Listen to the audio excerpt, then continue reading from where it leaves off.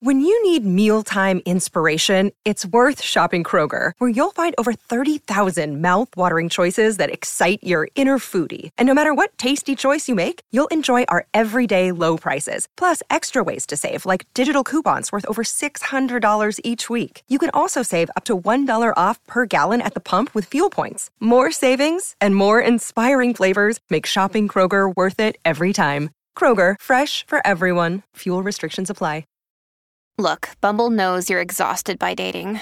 All the, must not take yourself too seriously, and 6'1" since that matters, and what do I even say other than, hey?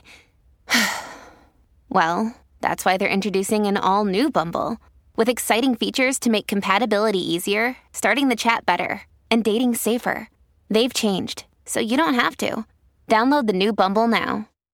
¿Qué tal, sinergéticos? ¿Cómo están? Bienvenidos como todos los domingos a este formato que se los dije en el episodio número 1 que hice con mi queridísimo Luis Fallas en su casa con su señora, donde compartimos. Es el episodio, es el formato que la verdad desde el día 1 que yo empecé con el podcast quise hacer y que cada vez se está materializando más. Hoy traigo 2 invitados que la verdad vale mucho la pena que se queden todo el episodio. Ahorita van a ver por qué. Y déjenme iniciar, antes de presentárselos, con una pregunta que a mí me llama mucho la atención. Ayer que dije que los voy a entrevistar y estaba terminando la investigación, dije, tengo que empezar con esa pregunta que no se me voy a olvidar. Creo que hasta soñé con esto, ¿no? Porque yo, hasta cierto punto, tengo como 2 meses pensando que sí debería ser así, pero no lo sé. La pregunta para ustedes es, antes de presentarlos, ¿por qué dicen ustedes que para tener sexo en el matrimonio hay que agendarlo? Es muy importante. Muy buena pregunta, pero tenemos una vida, tú lo sabes, tenemos una vida que nos ha absorbido todo el tiempo. Y creo que una de las principales etapas de una relación de pareja es el sexo. No es lo único, no es lo extraordinario, pero sí es algo muy importante en una relación de pareja. Una relación de pareja, cuando va dejando el sexo, también se va perdiendo muchos temas de la relación, porque es la mayor conexión. Es lo que no puedes tener con otras relaciones. Es lo que a lo mejor amo a mi hermano, amo a mi padre, amo a mi madre, pero con quien sí puedo tener ese espacio de intimidad tan pleno y tan perfecto es con mi pareja. Entonces, no dejarlo de lado. Y si nos permitimos que la vida nos atropelle ahora sí que con el día a día, nunca lo vamos a hacer.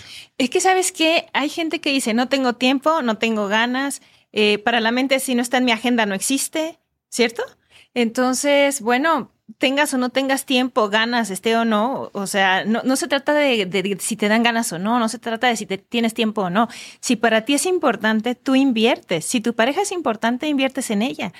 Y si realmente inviertes en ella, implica también invertir en la intimidad, en el contacto, en estar conectados. El contacto físico es muy, muy importante. Muy importante. Entonces, por eso nosotros decimos, ok, no esperes a que tengas ganas, no esperes a que te dé tiempo, no. Considéralo dentro de tus prioridades. A eso nos referimos con ponlo en la agenda. Considéralo dentro de tus prioridades para que seas congruente con lo que dices, que si amas a tu pareja, necesitas ser tu prioridad de invertir en ella. Y además, para cerrarlo y para no solamente quedarnos con la idea de solamente la parte fisicalidad, realmente la energía sexual es una energía creadora. Correcto. Es una energía que va a conducir y canalizar esa fuerza creadora que que individualmente es muy fuerte, pero como parejas es una conexión tremenda y es algo que nos puede ayudar a materializar muchísimos proyectos, muchísimas circunstancias a través de capitalizar esa energía sexual. Pues por eso es que es muy importante, no solamente por la fisicalidad en sí misma. Explícame ese tema. Fíjate que hace tiempo, comiendo en Chicago con un amigo que le mando saludos a Joe de Chicago, muy exitoso, un empresario. Estábamos platicando con él y él me decía, él fue muy vago. Es casado, es estable, tiene algunos años mi amigo. Y dice, yo me porto bien, soy leal, soy fiel. Pero no creas que por las razones que normalmente la gente piensa. Y él me empezaba a hablar del tema del sexo tántrico y de la energía y que venían a Pachuca a conocer a algunas personas. Y recuerdo que me hacía esta expresión, me decía, Jorge, lo que pasa es que el sexo es una energía creadora. Correcto. Yo no le entendí, la verdad, no le entendí mucho. Me dice, pero cuando tú le pones los cuernos a tu mujer o viceversa, estás dejando energía y eso hace que te vaya mal en los negocios. No, vieras el carrillón que le pusieron en la comida. No te va a ir mal, güey, por ¿Cómo es eso? Platícame ¿Cómo es eso de que el sexo es energía creadora? Mira, de alguna manera todos nacemos con un impulso vital. Ahorita voy al tema de la energía creadora. Entonces, este impulso vital es un impulso de vida. Y realmente el impulso de vida y el impulso vital es impulso sexual. Entonces, cuando tú tienes una conexión con tu pareja en el sexo, estás conectando tu impulso de vida con el impulso de vida de tu pareja y entonces pueden crear lo que hay en su conciencia. Okay. Al final del día, energía masculina es penetradora o penetrante y la energía femenina es receptiva. Entonces, cuando queremos penetrar o queremos recibir en la vida algo, éxito, prosperidad, riqueza, abundancia, salud, absolutamente lo que tú quieras, tú necesitas tener como esta conexión, esta colaboración, esta sociedad y esta conciencia de con mi pareja puedo desde mi conciencia plantar, incluso nosotros lo hacemos, plantar en la cama, en la conciencia como desde dónde y a dónde vamos. Cuando decimos eso, nosotros hacemos ese trabajo y les enseñamos a las parejas a hacerlo. ¿Desde dónde? ¿Desde qué lugar? Cuando hablamos desde dónde, ¿desde qué lugar de conciencia? ¿Y a dónde? A realizar esto, a lograr esto, a tener esto, ¿sabes? A accesar a lugares donde no habíamos accesado antes y que queremos crecer y queremos triunfar. Y entonces lo platicamos y luego lo creamos, ¿sabes? O sea, hacemos esta cópula entre nosotros, nos dejamos sentir, no una cuestión nada más de cuerpo, como dice Jaime, sino nos dejamos sentir como estamos embarazándonos de ese proyecto. Para concebirlo, gestarlo. ¿Cómo es la parte en la práctica, mi estimado, de agendar el sexo, de agendar las relaciones sexuales? ¿Cómo se ponen de acuerdo una vez que inicia el año, una vez que inicia el mes? ¿Cómo se hace esa planeación? Como él dice, no, una vez al año, una vez al mes, qué bueno es. Y una vez al día, qué alegría. Qué alegría. Y una vez cada rato no, porque se lastima el aparato. Ese sí no. Pero de alguna manera, mira, yo sé que la vida a nosotros también nos ha absorbido mucho el trabajo, muchísimo la agenda que tenemos cotidianamente. Por lo regular, ¿qué es lo que hacemos? Decidimos un tiempo para nosotros en la semana. Decimos, ¿sabes qué? El sábado o el domingo es nuestro.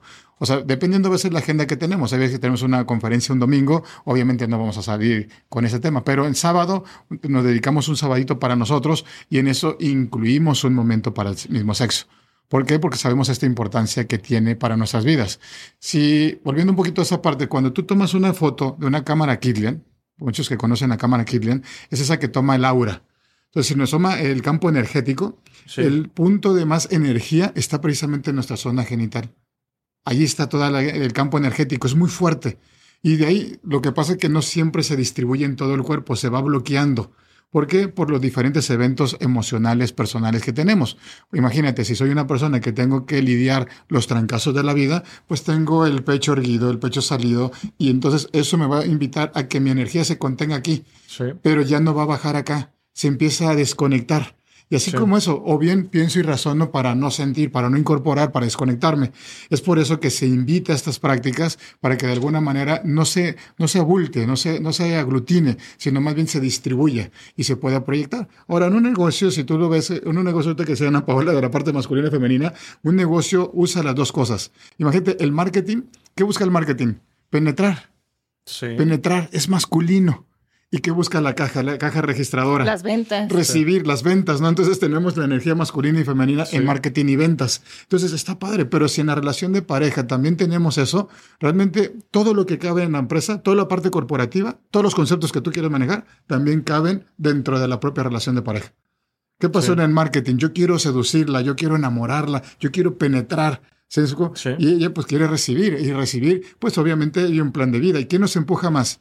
Nos empuja más una mujer que tiene un nivel de deseo fuerte, un nivel de deseo grande, o sea, que no se conforma, por ejemplo, tener una casita chiquita, no, yo quiero una casota grandota. Entonces, ¿qué hacemos nosotros? Híjole, nos vamos a empujar por darle eso, porque tenemos esa energía resolutiva, esa energía dadora, el hombre, el masculino, si es lo que queremos dar. Entonces, si te fijas, ahí está la energía masculina y femenina moviéndose. Es una conspiración en favor de ambos. Es por eso que creo que vale la pena hacerlo, vale la pena darnos ese regalo, y es mentira que por la edad, ¿no? La edad es lo de menos, yo creo que todo también es una parte mental, y sí, órgano que no se usa, se atrofia. dijo Mendel, no es una ley de Mendel. Entonces hay que trabajar con ello, con todo el cuerpo, porque es abrazar. Lo que pasa es que también vivimos en sociedades con mucho tabú, pero somos mente, cuerpo, emociones, acciones, voluntad, espíritu, sensibilidad y también sensualidad y sexualidad. Entonces es integrar un todo. ¿Y por qué no lo tenemos que prohibir dentro de la relación? Al contrario, es darle el permiso, darle el espacio, darle el momento. Es gratificante también esto. ¿Cuánto tienen de casados? 20 hermosos años a nivel del civil y 19 a nivel de la iglesia. Por la iglesia y en diciembre vamos a cumplir 20 por la iglesia también. Qué padre, felicidades. Sí, gracias. Quiero hacerles una pregunta. ¿Cómo se describen, Ana? ¿Cómo se describen, Jaime? ¿Quiénes son?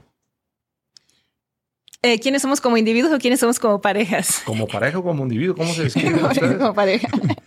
Mira, yo me describo como un hombre intrépido en algunas cosas. Sí. Me gusta mucho aportar, me gusta mucho dar, me gusta mucho resolver. Mi mente en la particular, cuando yo veo algo que yo necesito acomodar o que yo necesito ver, darle un cambio, una transformación, a mí me gusta mucho resolver. ¿Cómo puedo hacer esto que sea diferente? Me gusta mucho aportar, me gusta mucho contribuir como individuo. Sí. Creo que hasta la fecha me considero un buen comunicador de algo que te puedo comunicar a nivel de cómo tú puedes tener una mejor calidad de vida, una mejor experiencia de vida, pero también en virtud de mi propia experiencia de vida. Sí. Conectarte y tocarte un poco desde mi experiencia de vida. Podríamos decir que inspirador en algo, inspirarte desde mis propias historias. Tuve desde mi nacimiento una historia y a la fecha. Y cuando han sido diagnósticos médicos, por ejemplo, yo tengo una frase ahí perfecta que dice, escucho el diagnóstico, mas no acepto el pronóstico. Porque muchos de los médicos, desde que yo era un bebé, tuve muchos temas de salud y siempre me diagnosticaban cosas muy negativas y casi me daban muy poco tiempo de vida, etcétera. Hasta que dije, no, bueno, eso es lo que tú diagnosticas, eso es lo que tú ves. Yo lo voy a escuchar y está bien. No lo descalifico, no lo desacredito. Solamente lo voy a escuchar. Pero el pronóstico no me lo voy a comprar, no lo voy a tomar. Y he ido contra ese pronóstico muchísimas veces, que si te vas a morir de cáncer, que tienes un año de vida, que aquí estoy, no pasa nada. O sea, yo mismo soy capaz de transformarlo. Y eso es lo que me gusta mucho comunicar, como individuo. Como pareja me gusta ser un hombre de respaldo. Siempre estoy viendo qué necesita o qué nos hace falta y cómo contribuir a lograrlo. Y sí me genera muchísima impotencia, por ejemplo. Uno de mis grandes dolores es no poder resolver en un momento dado algo que me gustaría mucho resolver. Algo que me gustaría contribuir para que ella fuera más feliz y que a la vez también fuéramos felices juntos, ¿no? Sí. Ana, ¿cómo te defines? Yo me defino como una mujer muy bendecida, muy afortunada. Y en ese sentido, porque como igual que Jaime, he vivido retos desde muy pequeña, muy pequeñita. He vivido muchos retos, muchos desafíos y los he afrontado y he salido adelante. Y veo la bendición, yo digo, las bendiciones muchas de las veces no llegan en papel de oro, sino en papel periódico y sucio y hay que elaborar un trabajo, un viaje interior. Me describo como alguien, como una guerrera que hace viaje interior, no una guerrera como que lucha contra la vida, ¿sabes? Para mí el ser guerrera es, hago un viaje interior para desocultar lo que tengo que desocultar, para hacer el trabajo interior que necesito hacer, para transformar en mí lo que necesito transformar, para brillar hacia afuera, para mostrarlo en la vida. Me describo también como maga porque creo que hago magia en la vida y muy intuitiva. Yo sé muchas veces las cosas que van a pasar. O sea, tengo como esta conexión con el consciente colectivo, con los demás. Me considero también como muy conectada con las emociones y con una gran capacidad como de hablar con los otros, tocar su corazón, traer paz, traer calma, ¿no? Como certeza, seguridad. Y como pareja me describo como una mujer muy amorosa, pero a la vez muy fuerte también. Creo que tengo esas partes, como tengo mucha suavidad y a la vez mucha fuerza. Y creo que solamente así es que he podido ser pareja de Jaime, porque Jaime tiene una energía muy fuerte. Y sin esta suavidad, pero a la vez sin esta fuerza, no hubiéramos podido ser pareja. No hubiera sucedido. ¿Cómo es que si son seres individuales, yo los conozco, tengo el gusto de conocerlos, conozco su libro, por Juan Carlos, porque los conocí, me prestaron el libro, página 416. Pásame tu libro para que lo vean, que es un libro, como yo le digo a veces, de esos libros de a de veras, ¿no? Vean lo que dice aquí, la página 416, me la aprendí. Sí. Va, 1 más 1 es igual a 3, 1 más 1 es igual a 3, que se potencializan. un libro de amar excepcionalmente, un método probado para manifestar la felicidad en pareja.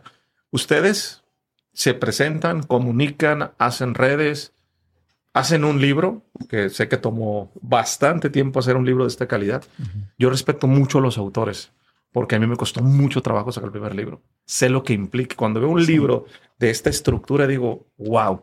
Pero lo que les quiero preguntar es lo siguiente. ¿Por qué comunicar? ¿Cómo nace este proyecto? Compártanme esta historia que yo la conozco tras bambalinas, la parte del incendio, de lo que pasó, de cómo llegaron a esta conclusión, pero ¿cómo es que empezaron a comunicar en pareja? ¿Cómo es que están haciendo todo esto? Mira, es algo muy interesante porque precisamente en una de estas crisis que traíamos y que veníamos teníamos un instituto que hemos hablado en una ciudad de Guerrero. Sí. Y se viene el tema de la seguridad pública y eso nos invita a cerrar a nosotros el lugar. Obviamente, pues a veces amenazas o a veces ya clientes de nosotros muy directamente estaban viviendo situaciones muy difíciles a nivel de seguridad pública. Y nosotros nos invitan amablemente a cerrar el consultorio, el negocio. Y entonces, de alguna manera, pues cerramos y tenemos una comunidad grande. Pero además nos dedicábamos a inteligencia emocional. Todo el tema era inteligencia emocional. Damos diferentes, y liderazgo también. Y ayudábamos a muchísima gente. Y la verdad es que estaban muy encantados. Crecimos muchísimo en muy poco tiempo, más de 3,000 alumnos, porque les encantaba nuestro proyecto de liderazgo. Gente que a veces no creía que podía hacer algo, no creía que era capaz de hacer algo. Y nosotros es como ver ese diamante atrás de todo esto y decir, ok, te vas a meter un poquito de presión, un poquito de fuerza, pero tú vas a lograr eso que tú quieres lograr. Y muchos pusieron empresas, muchos hicieron sus negocios, muchos hicieron cosas muy interesantes. Entonces, estamos muy enamorados del proyecto. Cuando esto se viene abajo y nos venimos nosotros a la Ciudad de México, ahí tuvimos otro golpe después, porque yo por más que buscaba dar, yo como hombre, porque también mi esposa, pero yo como hombre estaba luchando por dónde, cómo le hago, y por más puertas que tocaba, no sabrían. Venía un nivel de desesperación muy fuerte, porque pues hay que comer, hay que pagar la renta, hay que pagar un mundo de cosas, y obviamente cuando pues medio caía dinerito como gotitas, ¿no? Como gotitas, al menos para comer. Pero yo me impactaba para mí porque decía, no es posible. Yo le dije a mucha gente de liderazgo, ¿y dónde estoy yo? ¿De qué me está pasando? ¿Por qué yo no estoy teniendo esto que tanto le dije yo a la gente? No me sentía hasta incongruente conmigo mismo. Entonces dije, no, tengo que buscar y me desesperaba tanto hasta que un día, se nos quema el departamento también, nos vamos a vivir a otro lado, venimos de regreso y chocamos con la camioneta. Era de todo, era una constelación de desgracias. Hasta que un día, en esa desesperación, yo dije, ¿qué tengo que hacer? Y no sé, mira, llámale iluminación, llámale canalización, llámale como le quieras llamar. Yo de momento empecé a ver que dije, el tema de las relaciones es algo interesante. ¿Por qué? Porque yo me senté que estaba perdiendo también la relación de pareja. Uh-huh. Sí, la relación se vio amenazada después de tantos duelos. Es que eran demasiados duelos al mismo tiempo, ¿no? La pérdida de la ciudad, el accidente, la pérdida de la salud. Perdimos la conexión. Y me acuerdo que en una reflexión cité a Jaime a un café porque yo me había visto a mí misma y lo había visto a él en una posición diferente, como que él, antes de todo esto, yo sentía como que estaba bien que él me protegiera y que él fuera como ese alguien o ese algo que me cubre, ¿no? Y que me protege y que me da tranquilidad y todo. Entonces, yo al ver cómo estábamos batallando y luchando y perdiendo la conexión, yo me entristecí mucho. Entonces lo cité en un café y le dije, Jaime, quiero hablar contigo. Ok. Y entonces cuando le dije quiero hablar contigo, él se... No. Dicen, tenemos que hablar. No hagan eso, mujeres, no hagan eso. Es terrible. O sea bueno, sea malo, tú sabes, ya te llevó la... Sí. Okay. Sí, y entonces le dije, ¿sabes qué? No te necesito. En ese momento se paró y se fue. Uf. Y yo, no me dejes hablando sola. Y desapareció todo el día, ¿sabes? Lo busqué, le llamé a sus contactos. Entonces dije, ok, bueno, va a aparecer en algún momento. Espero, deseo, supongo. Y llega en la noche y me dice, entonces, ¿qué hacemos? ¿Ya no me necesitas? ¿Hasta aquí se acabó? ¿Hasta acá llegamos? Eso fue hace 11 años. Sí. Sí, 11, ¿verdad? Más o menos. Casi 12. Casi 12. ¿Qué quieres? ¿Quieres separarte? Yo no quiero nada, quédate con todo. O sea, lo único y más importante para mí eres tú. Y le dije, cálmate. Escúchame, por favor. Quiero decirte que no te necesito mentalmente, emocionalmente, físicamente. No te necesito económicamente. Te elijo. Y quiero deseo desde lo más profundo de mi ser que nos reconectemos y que hagamos sinergia y que vayamos como equipo y vamos juntos y no te sientas el único que necesita resolver esta situación.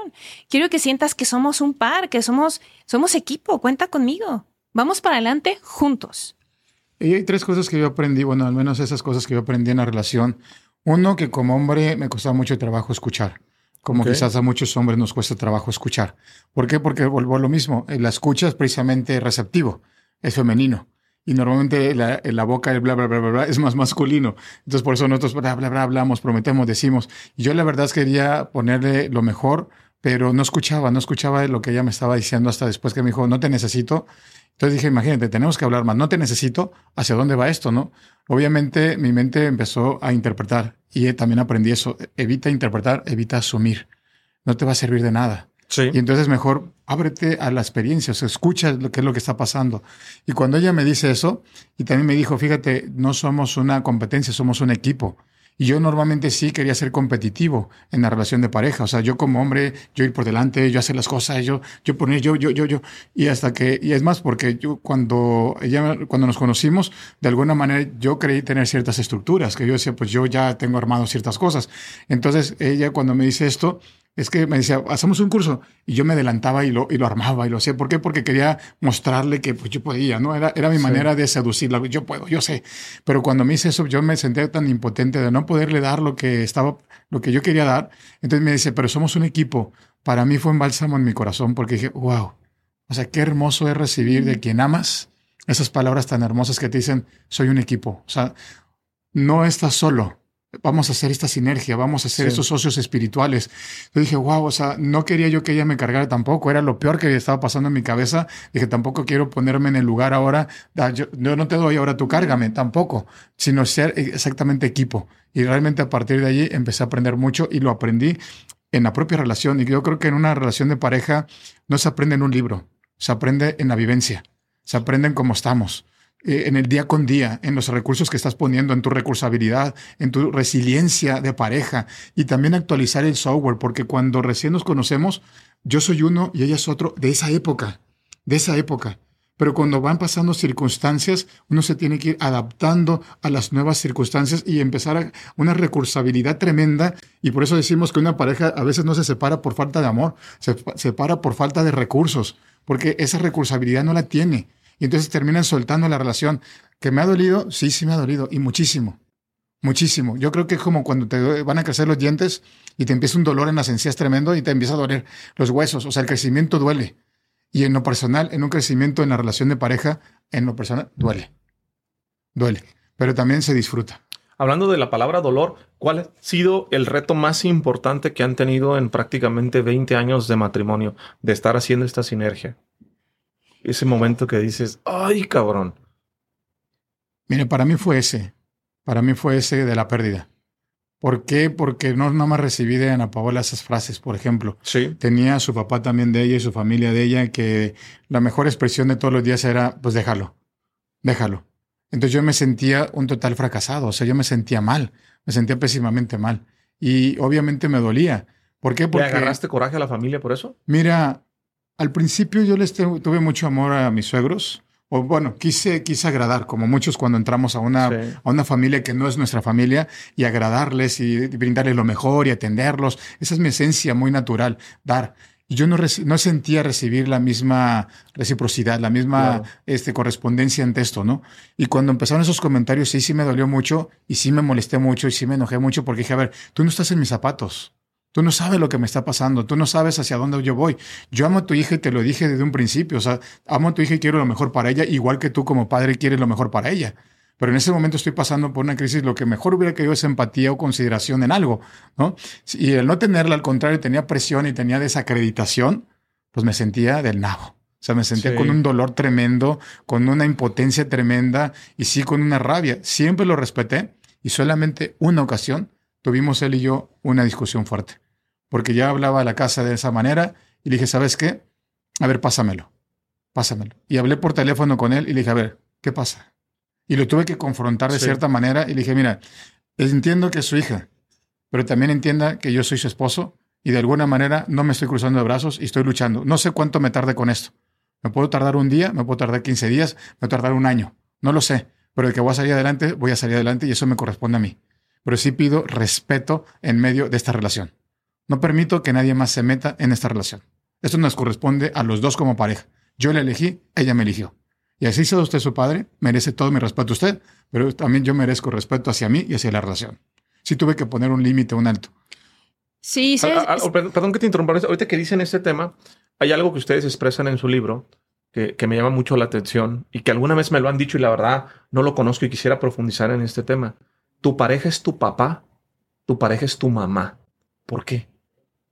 Dicen que uno escoge inconscientemente. Yo no sé del tema, la verdad, por eso se los pregunto a quien sabe. Ajá. Uno escoge a su papá y a su mamá. Y ahorita que tú pones este ejemplo, dije, caray, ¿será cierto? Sí, sí, la mayoría de la gente trata de no escoger a su pareja que se parezca a su papá o a su mamá, pero al final del día, sí, porque tendemos a elegir lo que es familiar. Y eso familiar, una de dos, o es algo familiar que nos hizo sentir muy bien y entonces nos sentimos como más en conexión con eso. Y es a lo que le llamamos rasgos unarios, ¿no? Como cuáles son los rasgos similares que nos unen, por eso son unarios, porque son rasgos que nos unen. O buscamos algo que nos conflictuó mucho con papá o con mamá y que son rasgos que nos conectan con esos conflictos, porque en la mente inconsciente es voy a resolver lo que no resolví con mis padres, lo voy a resolver a través de mi pareja. Ok. Sí, y mira, hay muchos vertientes o ángulos por donde uno puede ver esta parte. Nosotros por eso decimos que ¿de dónde empieza tu relación de pareja? Cuando conoces a esa personita que te hace maripositas en el estómago. Empieza decimos, antes. Porque empieza incluso de nuestra historia, árbol genealógico, incluso de cómo mamá cuando estaba embarazada de nosotros y qué puso en su mente, en sus emociones. Y desde ahí parece que no, pero ya hay una grabadorcita, ya se grabó algo. Y desde ahí vamos a traer. Además, nosotros decimos que es una pareja, primero es un amor condicional. No es un amor incondicional. De manera consciente. Qué fuerte lo que estás diciendo. No es un amor incondicional, es un amor condicional. Y la condición existe en esto. Yo lo digo así, pero pues no me animaba a decirlo públicamente, pero yo creo que la relación es lo más convenenciero que hay. Es convenenciero, sí. Pero necesitamos movernos hacia la incondicionalidad. Necesitamos movernos hacia allá. A ver, barajémosla más despacio. Okay. A ver. El amor de pareja es condicional y es convenenciero. Y convenenciero, sí. Estamos de acuerdo. Estoy de acuerdo. Ahí palomita. Sí, y dices, hay que movernos a lo incondicional. A ver. Ajá. Porque lo condicional, desde nuestro punto de vista, es estamos juntos. Sí. Por esta conexión con nuestros orígenes. Uh-huh. Estamos juntos para reparar algo. Estamos juntos, es decir, yo te necesito para reparar algo o para trascender algo, para lograrlo y tú a mí. Entonces eso se vuelve un condicional y un convenenciero, ¿cierto? Pero movernos hacia el amor incondicional es llegar justamente a esta parte de me desidentifico de que tú seas como mi padre o mi madre, porque si no también el sexo sufre. Por eso sufre el sexo en las parejas. Cuando el enamoramiento se cae, para la psique aparece ese nivel de familiaridad y entonces la mente dice yo no puedo tener sexo. La gente no se hace consciente, pero ese es el inconsciente. Yo no puedo tener sexo con mi madre, yo no puedo tener sexo con mi padre y entonces lo busco afuera. ¿Me explico? Se desconecta el deseo. Se desconecta el deseo. Por eso puede haber amor, pero se desconecta el deseo. Y necesitamos mantener el amor y el deseo con nuestra pareja. Entonces, por eso necesitamos hacer trabajo interior. Yo necesito dejarte de ver como mi padre o como mi madre. Tú necesitas dejarme de ver y de proyectarnos a nuestros padres o a nuestras madres y verte a ti como individuo, como ser humano y tú a mí. Y entonces reencantarnos, reenamorarnos. Y entonces el amor y el deseo se pueden mantener sin importar la cantidad de años. Nosotros tenemos ya casi 21 años juntos desde que nos conocimos y sigue estando muy prendida el fuego de la pasión y del deseo. Me desea, lo deseo, sigue estando eso porque hemos sacado a nuestros padres de la habitación, ¿sabes? De nuestras vidas. Uy, qué fuerte. Y entonces el amor incondicional es no te necesito, te elijo. Es que sabes que creo que entiendo mal y muchas personas entendemos mal la parte de lo que es el significado de incondicional. Sí. Es decir, voy a estar a pesar de cualquier cosa, que es como yo lo entiendo. Sí. Y te pongo el ejemplo. A ver, ¿qué pasa si Jaime te pone los cuernos una vez al mes con una mujer diferente? Tú dices que hay que pasar de lo condicional a lo incondicional. ¿Lo vas a seguir amando? ¿Lo vas a seguir respetando? ¿Lo vas a seguir deseando? Si dices que hay que ser incondicional, espérate, mi cabrón se está acostando con una mujer cada mes diferente. Digo, solo para entenderlo. Ok, si eso fuera, no estaríamos juntos porque nosotros antes de casarnos hicimos por escrito nuestros fundamentos y valores. Ok. Y dentro de ese escrito de fundamentos, y que lo revisamos cada tanto, dentro de ese escrito, y que además con gotita de sangre y con firma lo hicimos. Casi pacto de sangre. ¿No? Ese es un pacto de sangre. Sí, Es un literal, pacto pacto de sangre. Sí. Sí, de qué cosas sí, qué cosas no. Sí. Qué cosas pueden llegar a ser tolerables y qué cosas no son negociables. Y al menos para mí, yo entiendo que mucha gente lo puede vivir y está bien y lo puede trascender y trabajar y está bien. Al menos para mí no es, para mí es un no negociable. Así que si eso sucedería, como lo acordamos en el pacto, no te voy a hacer drama, no me vas a hacer drama, no vamos a pelear por nada, solamente vamos a decir, rompimos este pacto y nos separamos en santa paz. Mira, creo que es algo muy importante ver esta parte de la condicionalidad y la incondicionalidad desde muchas cosas. Hay una parte muy romántica del amor incondicional y se vende como si fuera una oferta muy padre, ¿no? Te voy a entregar mi amor incondicional. En el inconsciente es uno. El inconsciente no va a buscar el amor incondicional, va a buscar el amor condicional. ¿Cuál es la condición por la cual yo estoy en una relación? Sí. Y estoy en una condición de crecimiento, en una condición de evolución, en una condición de ser equipo, siempre hay una condición atrás, sea desde un lado negativo o un lado positivo, va a haber una condición. Ahora, del lado positivo es quiero crecer, y ahí está la condición. Quiero que más o menos vayamos en la misma dirección, en la misma altitud, en la misma velocidad, con un mismo proyecto. Hay una condición. Pero también en el inconsciente hay condiciones que no me estoy dando cuenta, que no me percato de manera muy consciente, pero que están ahí. Por ejemplo, lo que decía, a lo mejor mis manos de pronto le pueden recordar a su padre, ¿no? Las manos, el carácter, la forma, o viceversa. A lo mejor mi madre algo puede tener con ella. También las fechas de nacimiento también impactan, ¿no? Por ejemplo, ella está muy cerquita de las fechas de mi madre, de cumpleaños, y yo muy cerca de los días de su padre. Entonces, como energéticamente también estamos hablando por carácter, que jalamos una persona y es la condición perfecta para repetir estos mismos, a veces, patrones oscuros o ocultos que están por ahí. Eso es en el inconsciente. Ahora, en el consciente ya son acuerdos. Y eso más esa condicionalidad ya es un nivel de acuerdo donde sí voy a poner esta condición y hay una condición en el amor. Que son más límites sanos. Nosotros le llamamos límites sanos al servicio del amor. ¿Cómo vamos a hacer que nuestra dinámica, nuestro ser, nuestra existencia, el tú, el yo y el nosotros funcione a través de estructuras y límites sanos? Pero no es como condicionalidad, sino sabemos las reglas del juego y vamos a jugar así si realmente queremos hacer equipo. Para llegar al amor incondicional hay que saber hacer equipo, hay que aprender a hacer equipo. Entonces en eso está el respeto, el cuidado, la fidelidad como parte de. Entonces cuando uno tiene, fíjate, y la infidelidad o fidelidad o infidelidad no tiene que ver nada con el otro. No. Tiene que ver con tus propios valores internos. Claro. O sea, no tiene ni siquiera ver con Ana Paola ni con nadie más. Tiene que ver conmigo mismo. ¿Qué tanto yo soy leal a mí mismo, a mis propias creencias, a mi propia forma de ser? Yo, por ejemplo, para mí, yo digo, yo no tengo por qué tener esto. Yo cuando conocí a Ana Paola, uno de los primeros retos para mí fue precisamente eso. Yo dije, ¿cómo le hago para vivir en pareja? Porque yo fui un soltero empedernido. O sea, yo fui un soltero que defendía mi soltería como gato panza arriba. Oye, ¿cuándo te casas? ¿Y por qué no te casas? ¿Y a qué hora te casas? Y sabes, Navidad siempre que te están invitando a lo mismo, ¿no? Sí. Casi te llegas la playera y soy soltero y qué, ¿no? Sí. Pero yo la verdad que sí, me costaba mucho trabajo. Y me costaba trabajo porque me costaba trabajo confiar.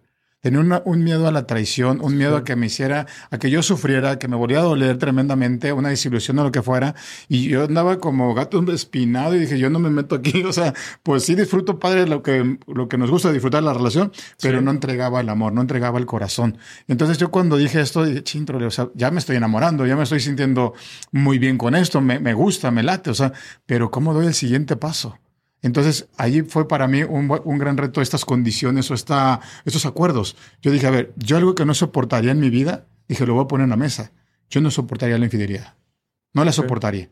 Y mejor te lo pongo en la mesa. Y si hacemos un acuerdo, y si en un momento dado yo no te gusto, yo no te agrado, o no te sientes muy contenta conmigo, o lo que sea, mejor dímelo, mejor pongámoslo en la mesa.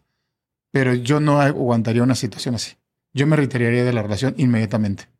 Y me dijo, yo estoy muy en la misma. Es que tenemos valores afines. Perfecto, entonces hicimos ese acuerdo y por lo tanto, entonces yo no tengo que estarme cuidando y a veces en los escenarios, a veces en algunos lados pueden llegar personas conmigo, ay, qué guapo, ay, qué buena onda, ay, que no sé qué, lo que quiera cada quien, ¿no? O viceversa ella, sí, qué bonita, lo que sea.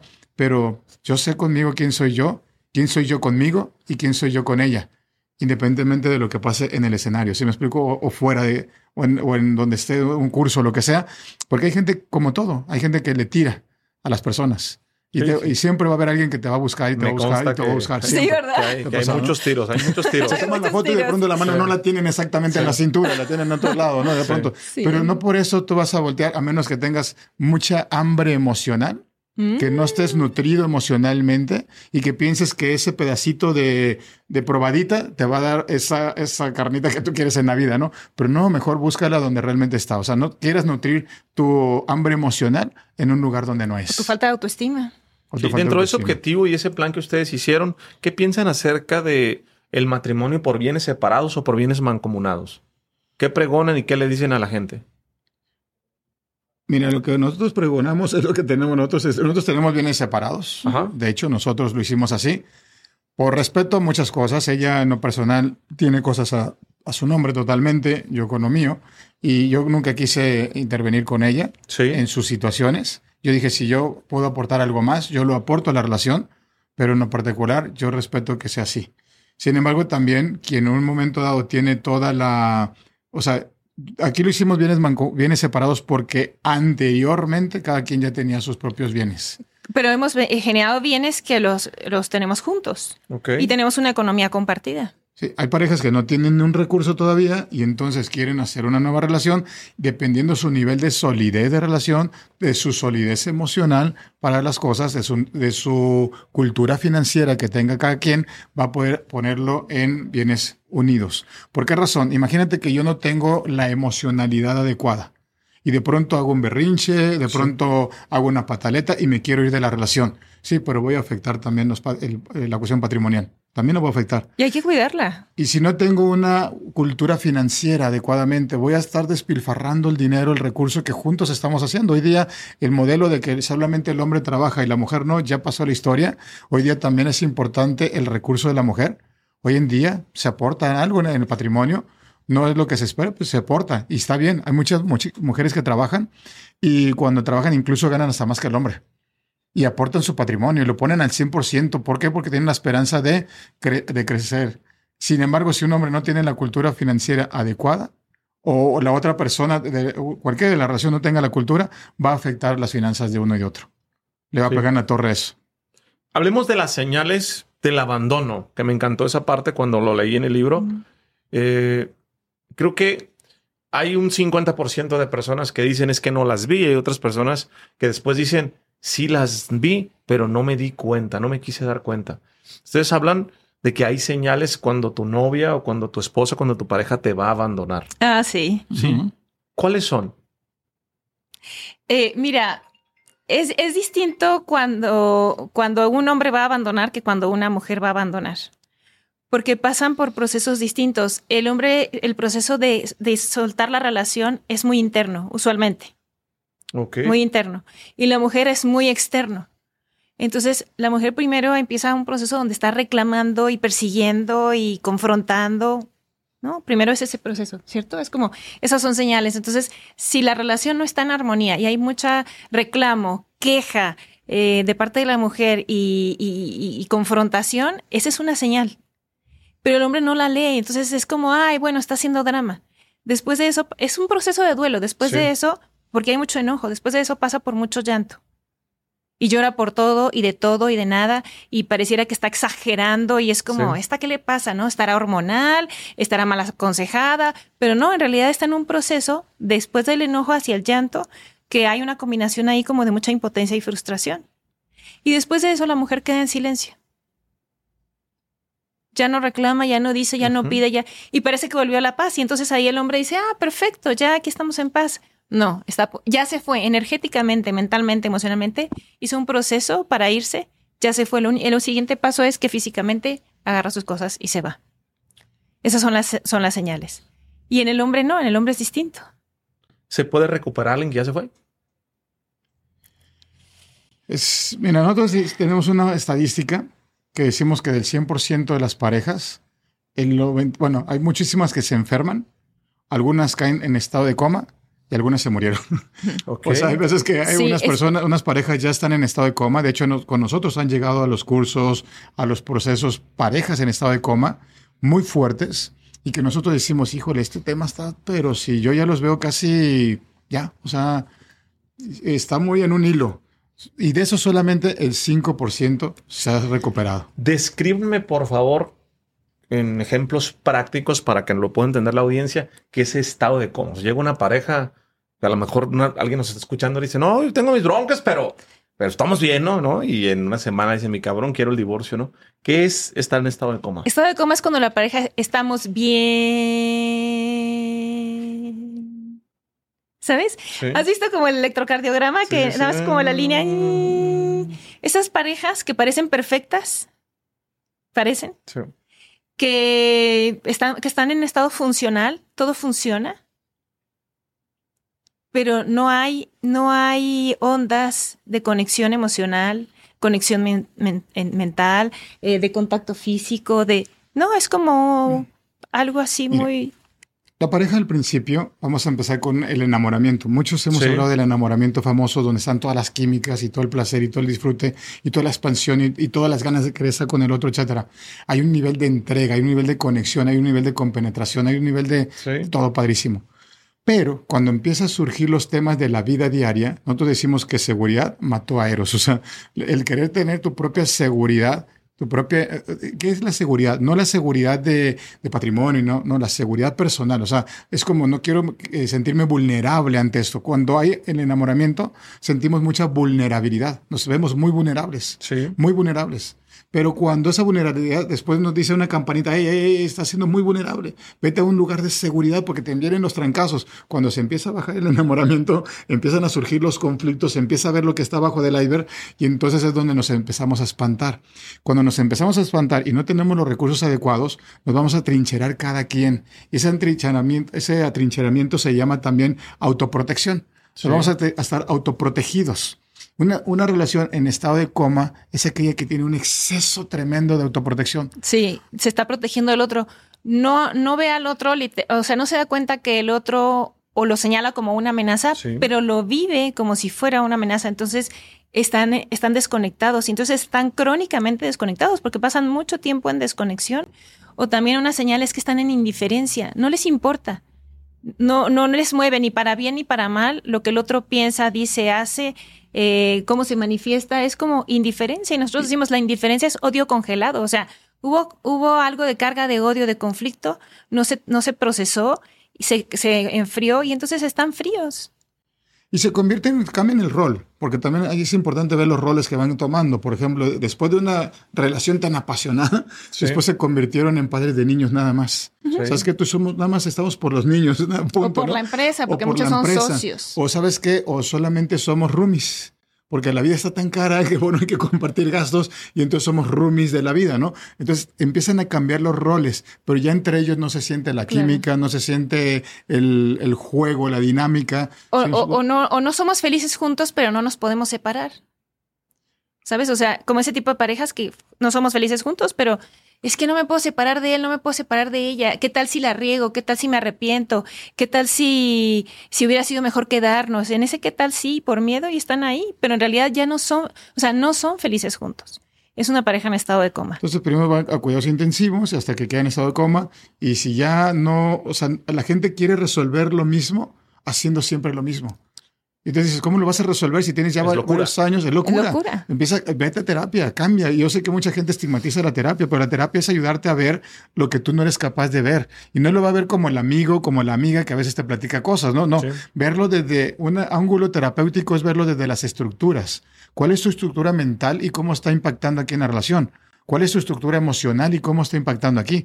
¿Cuáles son tus estructuras de hábitos y comportamientos y cómo están impactando aquí? Si tú no eres capaz de cambiar tus estructuras mental, emocional y de hábitos y comportamiento, no estás recibiendo terapia, estás recibiendo consejos, estás recibiendo más de lo mismo. ¿Sí me explico? ¿Y quién te va a aconsejar? ¿Alguien que está peor que tú? No, vete a realmente revisar tus estructuras. Cuando la gente lo logra hacer, es cuando sí logra trascender y salir del estado de coma, como aquellos milagros que a veces una persona después de 20 años, como aquella película del bulto, que después de 20 años volviste, pero obviamente imagínate volver después de 20 años y ahora cómo veo la relación, cuál es mi mirada ante la relación. si yo estaba perdido?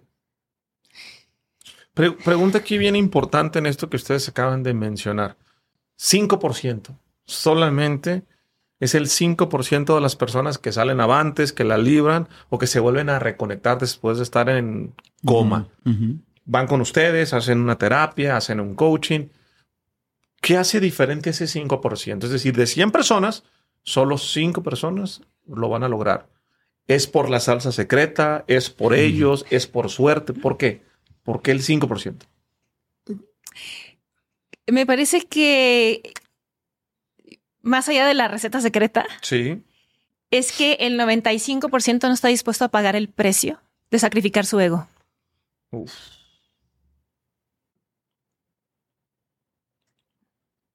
Sí, el 95% no está dispuesto. Ese 95% pone en el otro la responsabilidad. Es como, es tu culpa, tú deberías de, ¿no? Entonces se victimizan. Sí. Entonces se requiere de muchísima autorresponsabilidad.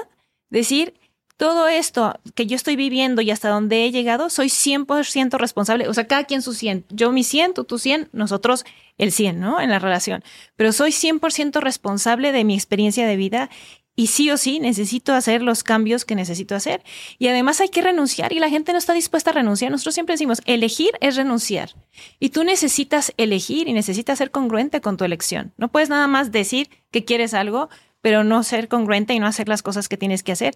Y ese 95% no está dispuesto a renunciar a sus hábitos, como decía Jaime, a sus formas de ver, de pensar, no, es como el típico que dice, quiero estar fit, pero no quiero dejar de atascar de carbohidratos y de azúcar y de procesados. No, es como, elige una u otra, es lo mismo. ¿Quieres una relación de pareja nutricia, sana, poderosa, positiva? Necesitas pagar el precio. ¿Qué opinan de la frase, vamos a darnos un tiempo?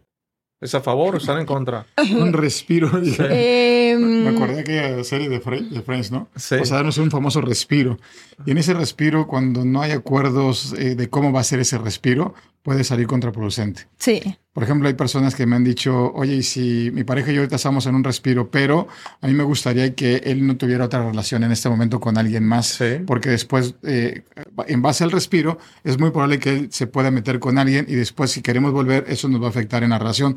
Y sí puede pasar, claro que sí. ¿Por qué? Porque no hubo un acuerdo de cómo era ese respiro. Es que hay de respiros a respiros. Un respiro de, vamos a darnos un respiro, un tiempo para revisar en nuestro interior y procesar, para ver si volvemos a conectarnos. Funciona. Un respiro de ya no te aguanto más o voy a probar a ver qué pasa. Si ya están desconectados, se van a desconectar más. Entonces, siempre todo parte de la intención. ¿Qué quieres? ¿Qué quieres tú? Y hacia dónde quieres ir para ver el propósito del respiro. Si va a ser un respiro que va a construir o va a ser un respiro que solamente va a terminar de diluir la relación. ¿Qué le recomiendan a las personas que hoy tienen problemas de pareja, que nos están escuchando y dicen, pues yo tengo mi matrimonio, quiero seguir, pero tenemos muchas broncas? ¿Qué tienen que hacer? Respirar profundo. ¿Respirar? Respirar profundo. Respirar profundo y preguntarse cómo yo le he hecho para estar aquí. ¿Cómo yo he contribuido para estar en donde estamos? ¿Cuál es esa parte mía que en lugar de sumar, ha restado? Que en lugar de multiplicar, ha dividido. Bajar el ego. Y entonces asumir responsabilidad, incluso ir hacia un diálogo con el otro. Decir, ¿sabes qué? Mi parte de responsabilidad es esta, tener la humildad de pedir perdón, pero al pedir perdón hay que también tener la fuerza para decir, y a partir de esto yo voy a empezar a hacer tal cosa y voy a dejar de hacer esta otra tal que me o nos lastima. Mira, cuando están muy cerca... Y ambas partes, ¿no? Cuando está muy cerca la separación, o cuando es casi muy, muy tangible de que ya está muy allí, viene también un sentimiento de empezar a tener una visión sobre la prepérdida. Sí, es como una anticipación al duelo. Y cuando esa anticipación llega, para algunas personas empieza la valoración y el aprecio de lo que quizás antes no habían ni apreciado ni valorado. También. Porque muchas veces nos acostumbramos tanto por estar tantos años juntos, 5 años, 2 años, ya damos por sentada la relación, damos por un hecho que está ahí, pero cuando vienen este tipo de cosas que no vimos y de pronto viene como el escenario más fuerte, dices, híjole, sí puedo perder esto. Sí puedo perder esto que vale. Y empieza la apreciación. Por eso dicen que nadie sabe lo que tiene hasta que no lo siente perdido, ¿no? Cuando ya lo empieza a sentir perdido, ahí es donde viene una recapacitación para algunos que dicen, ¿sabes qué? No, yo no lo quiero perder, porque sí le estoy dando la apreciación adecuada. Y entonces cuando hago esta apreciación y sí es lo que quiero para mi vida, entonces llevo la lámpara hacia mí y asumo autorresponsabilidad. Como dice Ana Paula, ¿cuál es mi parte en esto? Ella tendrá su parte, pero yo tengo la mía. Y sabes también que considerar y validar al otro. Por ejemplo, Jaime constantemente me hace esta pregunta que me encanta y es, ¿cómo puedo hacerte hoy feliz? ¿Qué puedo hacer yo para hacerte feliz? ¿Qué necesitas de mí? Yo aprendí eso de él me enseñó eso y yo lo hago con él. Y entonces no solamente es como yo voy a dar lo mejor de mí a como yo creo que es lo mejor de mí, mejor voy a dar lo mejor de mí a como tú necesitas. Porque si yo cubro sus necesidades y él cubre las mías, entonces nos enriquecemos. No hay carencia, no hay vacío. Sí, bueno, es responsabilidad de cada quien cubrir las suyas y ser feliz. Sin embargo, se puede ayudar y contribuir a la felicidad del otro. O sea, se puede agregar valor al otro. Agregar valor, no, exacto. Sí, bueno, no quiero que la comunidad se entienda mal, ¿no? Que después dicen, no, yo estoy con una pareja para que me cubran la necesidad. No, yo creo que cada quien cubre su necesidad y su felicidad. Sin embargo, y es el responsable de hacerlo, sin embargo, se puede ayudar y se puede contribuir a que el otro también se le pueda agregar valor o viceversa. Hay gente que se le agrega valor y se cierra y no quiere. No quiere. Y yo he visto muchas personas que hacen todo y están allí y la otra persona no quiere, está en negación. Bueno, tampoco no se puede así. O sea, sí, no, también hay que saber recibir, tener esa reciprocidad, que si te están dando, también recibe. Y tener humildad implica, no necesito, ¿no? La humildad al contrario es, va, bienvenido. Pero así como tú también me das, yo también puedo cooperar o colaborar con algo, ¿no? Hay cosas que, por ejemplo, a mí no me gustan. A mí no me gusta cocinar. Y mi esposa cree que me gusta cocinar. Y la verdad es que no me gusta. Y yo le digo, me gusta cocinarte. Ay, es que a veces... Que es muy diferente. A veces los sábados hace un asado. Pero lo hago por ella, lo hago porque digo, wow, eso le gusta a ella. Y si le gusta a ella, ¿por qué no lo voy a hacer? O sea, no, tampoco no la voy a sufrir, pero sí me gusta hacerlo porque se trata de ella. ¿Sí? Claro, si fuera un amigo también voy a casa y lo hago, ¿no? Pero sin embargo, claro que es por ella principalmente. ¿Cómo puedo yo estirarme? Hacer algo, salirme de mi zona de confort y hacer algo que también le aporta valor al otro, porque también ella lo hace. Ella también lo hace conmigo. Y creo que las parejas cuando son exitosas es cuando además de vivirse feliz y cubrir sus propias necesidades, cada quien se atreve a estirarse un poquito más y contribuir en agregarle valor al otro. Creo que ahí está una clave maravillosa. ¿Cuánto tiempo recomiendan noviar antes de casarse para tener como ese entendimiento o ese conocimiento para que las cosas salgan lo mejor posible? Yo creo que más que tiempo es calidad. Nosotros a los 6 meses nos fuimos a vivir juntos. Ok. Mucha gente quizás en 6 meses dijera van a tronar. Y no, tenemos 20 años. ¿Qué edad tenían cuando hicieron eso? Bueno, ya tenías 23 años. 23. Ok. Yo ya tenía 30. Yo le llevo 10 años. Yo tenía 33 años, así imagínate. Entonces, pero mira, a veces no es el tiempo. O sea, hay una polémica ahí entre el tiempo del noviazgo, pero hay gente que bien puede decir, mira, vete de una vez, o sea, vívelo, conócelo. Es más, hay una frase que dice, ¿quieres saber quién es? Vive con él un mes. Porque cuando vives con esa persona, te das cuenta. Anteriormente se esperaban los tiempos por el qué dirán, por las culturas, por las familias, porque no lo permitían, porque eran sus tabús, sus cosas religiosas. Hoy día no, hoy día hay mucha apertura. Y entonces, bueno, si vas a vivir y aspiras a vivir con una persona, mientras más tiempo te des para conocer a esa persona y decidir que si es realmente la que quiero elegir para mi proyecto de vida, bienvenido. También otro factor que es muy importante es que la dosis de enamoramiento cada vez es menor. Uh-huh. Anteriormente el enamoramiento duraba 2 años, si bien te iba. Sí. Sí, esa etapa. Sí. Ahora no. Ahora esa etapa dura 1 semana, un mes. Es muy efímera. Entonces, es muy efímero. Hay algo ahí. Y bueno, tú como abogado te va a hacer sentido esto, pero dicen, la gente se casa en un estado de dopamina. Sí. Y entonces está viciado de su voluntad. Sí. O sea, la gente se casa viciada de su voluntad. Podríamos anular un matrimonio. Anular un matrimonio diciendo se casó en el estado de enamoramiento, estaba viciada la voluntad, la dopamina le ganó. Entonces hay quienes dicen, cásate mientras estás en dopamina. Y hay quienes dicen, no, porque mientras estás en dopamina, estás viciado la voluntad, no estás viendo con claridad, no están con los ojos abiertos, mejor ve al matrimonio con los ojos abiertos. ¿Ustedes qué recomiendan? ¿En dopamina o sin dopamina? Mira, las dos cosas. Yo creo que sí con los ojos abiertos, pero también con un poco de dopamina, de pasión. Sí. Porque la pasión es una energía muy importante en una relación de pareja. Pero sí, cada vez es mejor irte con los ojos abiertos a decir, va, me la juego, ya sé lo que hay. Ya eres, o sea, ¿cómo te gustaría que te vendieran algo, no? O sea, a ver, me vas a vender un producto, me vas a decir un carro. Dime todos los secretos que tiene y todas las fallas que puedo tener. Y mientras más consciente estoy de eso, lo voy a comprar. Pero también habemos muchas personalidades. Hay unos que a nosotros sí nos gustaría saberlo. Sí. Hay personas que dicen, no, a mí ni me lo dé. Yo nada más quiero el placer del disfrute de la velocidad, me subo, le doy. Pero no sabes si en el siguiente cuadro se puede estampar o se le puede tronar algo en el vehículo. Yo creo que es importantísimo que sí abramos los ojos cada vez más. ¿Por qué? Porque estamos comprometiendo nuestra vida, nuestra energía, nuestro proyecto. Y también, ¿sabes qué le pesa mucho a la gente? El tiempo. El tiempo. Y lo dijimos juntos. ¿Sí? El tiempo. Sí. Cuando una relación truena, más allá de que te amé, me amaste y todo, Perdí el tiempo. ¿cómo perdí tiempo? ¿Cómo perdí tiempo contigo? Entonces la gente hoy día está dispuesta a compartir, fíjate, muchas cosas, pero hay dos cosas importantes que creo que está costando más trabajo compartir. Una es el espacio, o sea, tu espacio particular. Dices, yo no se lo presto a nadie, no se lo doy a nadie, no se lo entrego a nadie. Sí. Es muy mi espacio.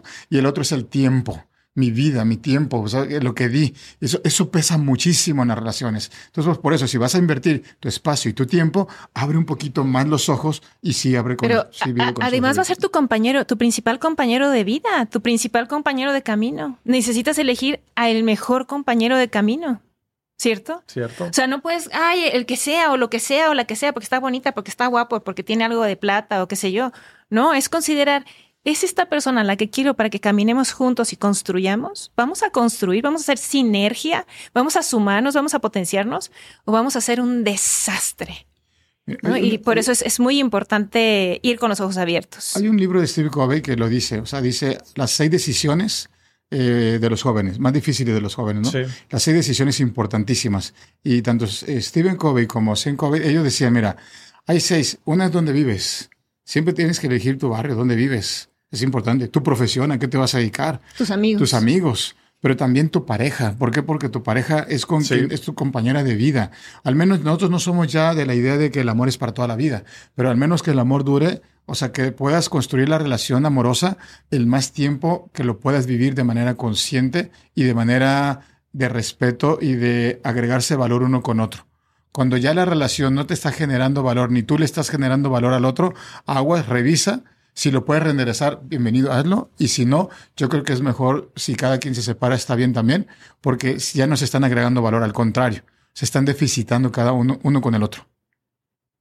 Me gustan las decisiones importantes de tu vida. de los jóvenes de tu vida. Dijeron algo que se me hizo bien poderoso. El amor no es para de toda la vida. Ustedes lo dicen tal cual. Ustedes están casados, tienen 20 años de casados, están conscientes que el amor entonces no es para toda la vida. La relación de pareja. El amor es de siempre. Sí. Y de toda la vida y de todas las vidas. La relación de pareja no tiene que ser de toda la vida. Tiene que ser mientras esté viva. Para nosotros es así. La relación necesita estar mientras está viva. Si se enfermó, si está en coma o se murió, ya no.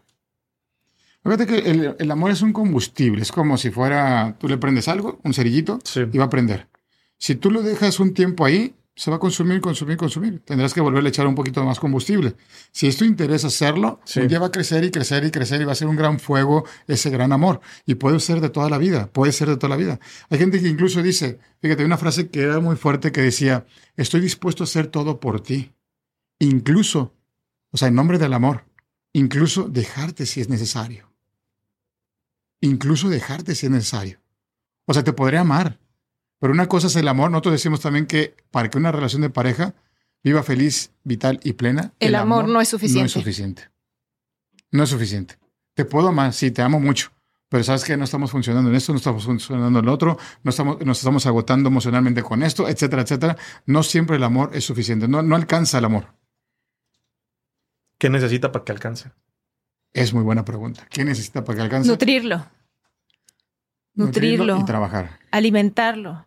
Llenarlo, y de hecho nosotros en el libro mencionamos, hay nutrientes del amor, aceptación, respeto, compañerismo, reconocimiento, validación, sentido de equipo. O sea, si estamos todo el tiempo nutriendo, entonces el amor puede ser para siempre. y ser consciente que pisamos el callo. Entonces, saber que yo te piso un callo. O sea, sí, yo puedo ser muy agradecido, yo puedo ser muy amoroso, pero también me doy cuenta que te estoy pisando el callo y me dices, oye, ¿sabes qué? El de abajo es mío, ¿no? O sea, mi pie ya me está doliendo. O sea, sí te amo, pero ya no me pisa el callo. Entonces, hacer cuenta que le estoy pisando el callo al otro. Y eso es lo que le llamamos también el campo minado. Entonces, yo tengo que reconocer mi campo minado donde a mí me explotan las bombas de manera personal. Por ejemplo, cuando hemos tenido un tema, a lo mejor Ana Paula y yo, de pronto yo lo tomo personal en algunas ocasiones y digo, híjole, cuando ya recapacito, digo, ¿sabes qué? Esto no tiene nada que ver con ella. Pero cuando dijo esta palabra, o cuando hizo este gesto, o cuando hizo este acto, a mí me conectó con un tema de allá de mi pasado. Y mis defensas se pusieron al tú por tú, ¿sí me explico? Sí. Y mantuve una discusión y elevé el tono y todo, y no era necesario. Ese era mío, no era de ella. Entonces, a lo mejor esta relación la puedo sortear muy bien, pero si me hago cargo de mis bombas, cómo a mí me está detonando internamente cada cosa. Entonces, no nada más es el amor, sino hacerse cargo de mis dinamitas, mis detonantes. ¿Sí? Y creo que ahí es donde puede funcionar muy bien. Dicen, ¿cómo pasar del campo minado a mina de oro? ¿Qué es eso? Con una frase que dice, haz el trabajo, evita el atajo, si no todo se va al carajo. Ok, como dice Jaime, el campo minado en una relación es cuando hay conflicto. Hay conflicto, hay toxicidad, gritos, insultos, peleas, ¿no? En la agresión activa, pero también en la agresión pasiva puede ser silencio, indiferencia, distanciamiento, falta de deseo y de conexión sexual. O sea, hay muchas maneras como se manifiesta el campo minado, pero al final del día se está minando la calidad de vida del ser y de la relación. Entonces nosotros invitamos a pasar de ese campo minado a una mina de oro. Es decir, ¿qué pasaría si descubrieras que tu relación de pareja ofrece revelar tu máximo potencial? Que a través de él, porque nos conocemos a través del otro. Entonces, ¿qué pasaría si yo me conozco a través de Jaime se conoce a través de mí, y entonces me doy cuenta de qué es eso, mis sombras que yo necesito iluminar o mis partes luminosas que yo puedo potencializar y poner al servicio de él, de mí, incluso de la vida y de los demás? Y entonces hacer esa sinergia para juntos construir, y esa es la mina de oro, hacer una sinergia para juntos construir, para ver cómo sí hacemos una mejor calidad de vida para mí, para ti, para nosotros y para los demás. Porque al final del día creemos que una relación de pareja también necesita estar al servicio de la vida y de los demás, no nada más egoístamente de ellos. Si tuviésemos que hacer una pregunta injusta, que la voy a hacer en este momento, es, en una palabra que tú elijas, ¿cuál es el secreto para tener una relación de pareja? Una relación de pareja exitosa. ¿Qué palabra te quedarías tú?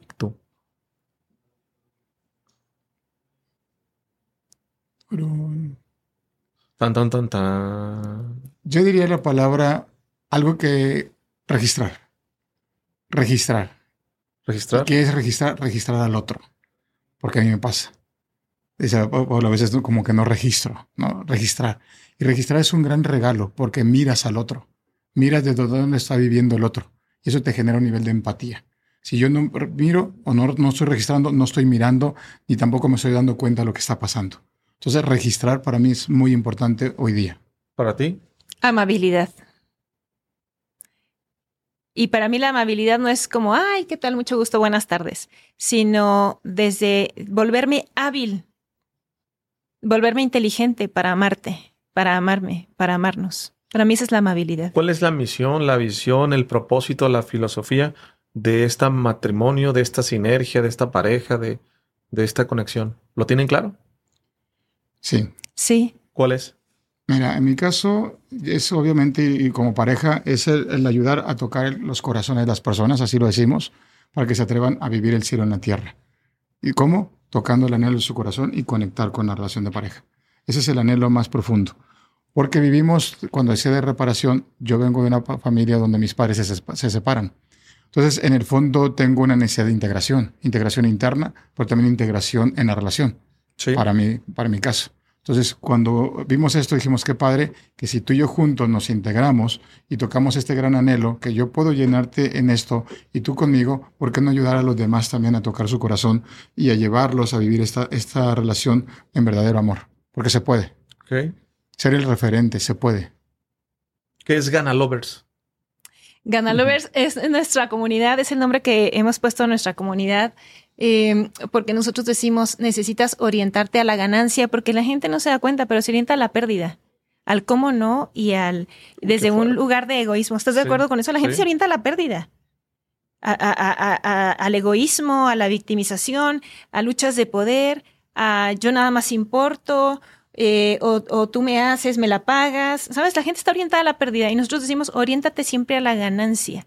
Siempre a la ganancia. ¿Qué vas a ganar tú? ¿Qué voy a ganar yo? ¿Qué vamos a ganar nosotros? Y para orientarnos a la ganancia necesitamos contemplar el valor. ¿Cómo te agrego valor? ¿Cómo me lo agregas? ¿Cómo nos agregamos? ¿Cómo agregamos a los demás? Orientarnos a la ganancia no es algo natural. Sí. Lo natural es a la pérdida. Lo antinatural, desde un lugar de conciencia, es oriéntate a la ganancia, pero desde el amor. Y le sumaría eso desde el amor porque la gente tenemos dos vías. O lo hacemos desde el miedo o lo hacemos desde el amor. Cuando lo hacemos desde el miedo, vienen las defensas. Y entonces queremos ganar desde un lugar de revanchismo, de un lugar de egoísmo. De atropellamiento, de no fijarse en el otro, de no importar, a cómo sean las cosas, de desconsideración, ¿sabes? Y entonces desde el amor es no, considera, o sea, sé consciente, considera, sé amable. Entonces es como esta filosofía, hicimos una sinergia en estas palabras entre ganar, porque no es nada más es ganadores, es ganar desde el amor. Que sea bien para ti, que sea bien para el otro y que sea bien para la relación, incluso que sea bien para los demás, para el mundo, porque a veces puede ser bien para nosotros y hay parejas que sí hacen un buen bloque, pero no se fijan que están afectando a terceros. Que sí sea bien para nosotros, pero que también impregne un poquito más al mundo. Sí. ¿Cuál es el reto más grande de comunicar esto que ustedes están haciendo? ¿Con qué se han encontrado? Mira. Con la época actual. Con la época actual, la gente quiere estar sola. Ok. La gente ya no se quiere comprometer y quieren recetas express y fáciles. Es como, no me hables de conciencia, no me hables de trabajo en mí, no. Dame los 3 secretos, los 5 puntos o puntualmente qué hago para de la noche a la mañana. Yo le llamo el síndrome de la sopa instantánea. Ok. ¿No? Es como, quieren su maruchan para algo que es tan profundo y tan profundo que a la vez es muy elevado. Entonces, síndrome de la sopa instantánea es agarras la sopa ya, agua hervida, listo, te la comes y ya está, ¿no? Y eso es lo que quiere la gente. Entonces, nuestro desafío ha sido ese, porque decimos, para llegar a la gente hay que darles secretos, puntos específicos, nada más como cambia estos hábitos o cómo seducir y encantar de tal manera, ¿cierto? Cómo lograr que seas atractivo de tal forma. Y quieren la fachada. Pero para nosotros nuestro desafío más grande es no seas alguien de fachada, sea alguien desde la profundidad para que puedas alcanzar grandes alturas. Ese es nuestro desafío grande. Y no queremos movernos de ahí, ¿sabes? Sé que alcanzaríamos mucha más gente, más seguidores. Nuestra mentoría de Amability tendría millones de personas o miles de personas. No, es una comunidad pequeña, pero nosotros estamos seguros de lo que nosotros consideramos y queremos darle a los demás para que sea para toda la vida, recursos para toda la vida. Hablando de recursos, creo que este libro, Amar Excepcionalmente, es un gran recurso. ¿Para quién es este libro? ¿Qué aprendo? ¿Quién debe leerlo? ¿A quién se lo recomiendan? Pues para todo aquel que quiere verdaderamente transformar su vida amorosa, su capacidad de amar. Todos tenemos un potencial amoroso tremendo, todos. Y yo digo que empieza primero con nosotros mismos porque hoy día estamos en la sociedad donde el hombre de hoja de lata es más común. Aquel libro del Mago de Oz, donde sea del hombre de hoja de lata y todo el mundo protegido, todo el mundo cuidado y el soltero sigue soltero. Yo respeto la soltería de cada quien, pero cuando la soltería ya te está ocasionando un dolor interno, ¿por qué te está ocasionando ese dolor? Porque te encerraste tanto. Entonces tu vida amorosa tiene una gran oportunidad, tienes un gran potencial. Por eso dije yo una vez, no puedes estar viviendo tu vida amorosa en soledad, ni tampoco la puedes vivir en una relación tóxica. Entregársela a una relación tóxica o aburrirte en una relación. Es todo aquel que quiera verdaderamente vivir el amor, pero el amor real, el amor verdadero, el amor intenso, el amor que entrega, el amor que comparte, ese amor bonito, el amor libre, donde no te diluyes en el otro, donde eres tú también, pero puedes compartir. Un amor consciente. Me gusta. ¿Qué significa para ustedes 1 más 1 es igual a 3? El potencial, este potencial. Por eso en la página que tú mencionaste hace rato, decimos 1 más 1 es igual a 3 que se potencializan. Porque si bien es cierto, yo tengo recursos, ella tiene recursos, pero juntos, ¡fum! O sea, eso es una exponencialidad tremenda. Eso es lo que significa para nosotros. Ahora, 1 más 1 igual a 3 que se potencializa puede ser para bien y para mal. Porque cuando se unen dos que están en caos, se potencializa el caos, ¿cierto? Pero cuando se suma 1 más 1 que tienen una intencionalidad positiva, que tienen dirección, que tienen propósito, que tienen sentido, que van hacia la construcción, se hace algo enorme, es gigantesco. La capacidad de crear, de construir y de hacer cosas elevadas es brutal con la sinergia, con el 1 más 1 es igual a 3. A nosotros nos encantó por eso tanto tu filosofía y nos conectamos tanto con ello, porque nosotros lo habíamos visto en la pareja y en la pareja es algo muy tangible, el 1 más 1 igual a 3. Y creo que las parejas que triunfan es porque aplican el 1 más 1 igual a 3. 1 más 1 es igual a 3. 1 más 1 igual a 3, sí. Claro. Ana Paula, Jaime, agradezco mucho su tiempo, su disponibilidad, su apertura para tocar cualquier tema, porque a veces no es fácil en una pareja, ¿no? El mostrarse vulnerable, el compartir, el decir cómo pensamos. Yo creo que este tipo de conversaciones le ayudan a muchos matrimonios y que no nos vamos a dar cuenta ahorita, pero que conforme pasan los años, algún día alguien nos encontrará y yo vi el podcast y por esto salí, iba a entrar en cómo, pero no entré en cómo y van a pasar muchas cosas. Creo que esta es una bonita sinergia. Para las personas que los están viendo por primera vez, que quieren saber más de ustedes, de su persona, de su mentoría, de su libro, de tener proximidad, ¿cómo los pueden buscar? Mira, estamos nosotros como Instituto Artesánate, sí, Artesánate, o como Ana Paola y Jaime Amor en todas las redes sociales, tanto Instagram, YouTube, TikTok y demás, como Ana Paola y Jaime Amor. Por amor, porque de hecho hubo una Ana Paola y Jaime hace muchos años, ¿no? Artistas y músicos y no sé qué. Nosotros somos Ana Paola y Jaime Amor. Y ahí estamos en las redes sociales. Y sí tenemos el libro como una metodología muy interesante. Tenemos la plataforma digital que se llama Amability. Amability busca precisamente la habilidad de amar, construirla, y manejamos también la parte de un seminario de relaciones excepcionales. Y un entrenamiento, tenemos Training Love, entrenamiento en el amor. Así que si lo permites, podemos invitarles a que vean los enlaces que pongas aquí en el podcast. Aquí pongo los enlaces en el podcast. Vayan a visitarlos, mándale un saludo de mi parte y espero que hayan disfrutado mucho este podcast como lo hice yo. Saludos y nos vemos en el siguiente episodio. Muchas gracias. Gracias, Jorge. Muchas gracias. It is Ryan here, and I have a question for you. What do you do when you win? Like, are you a fist pumper, a woohooer, a hand clapper, a high fiver? I kind of like the high five, but if you want to hone in on those winning moves, check out Chumba Casino. At ChumbaCasino.com, choose from hundreds of social casino-style games for your chance to redeem serious cash prizes. There are new game releases weekly, plus free daily bonuses, so don't wait. Start having the most fun ever at ChumbaCasino.com. No purchase necessary. VGW Group. Void where prohibited by law. See terms and conditions. 18+.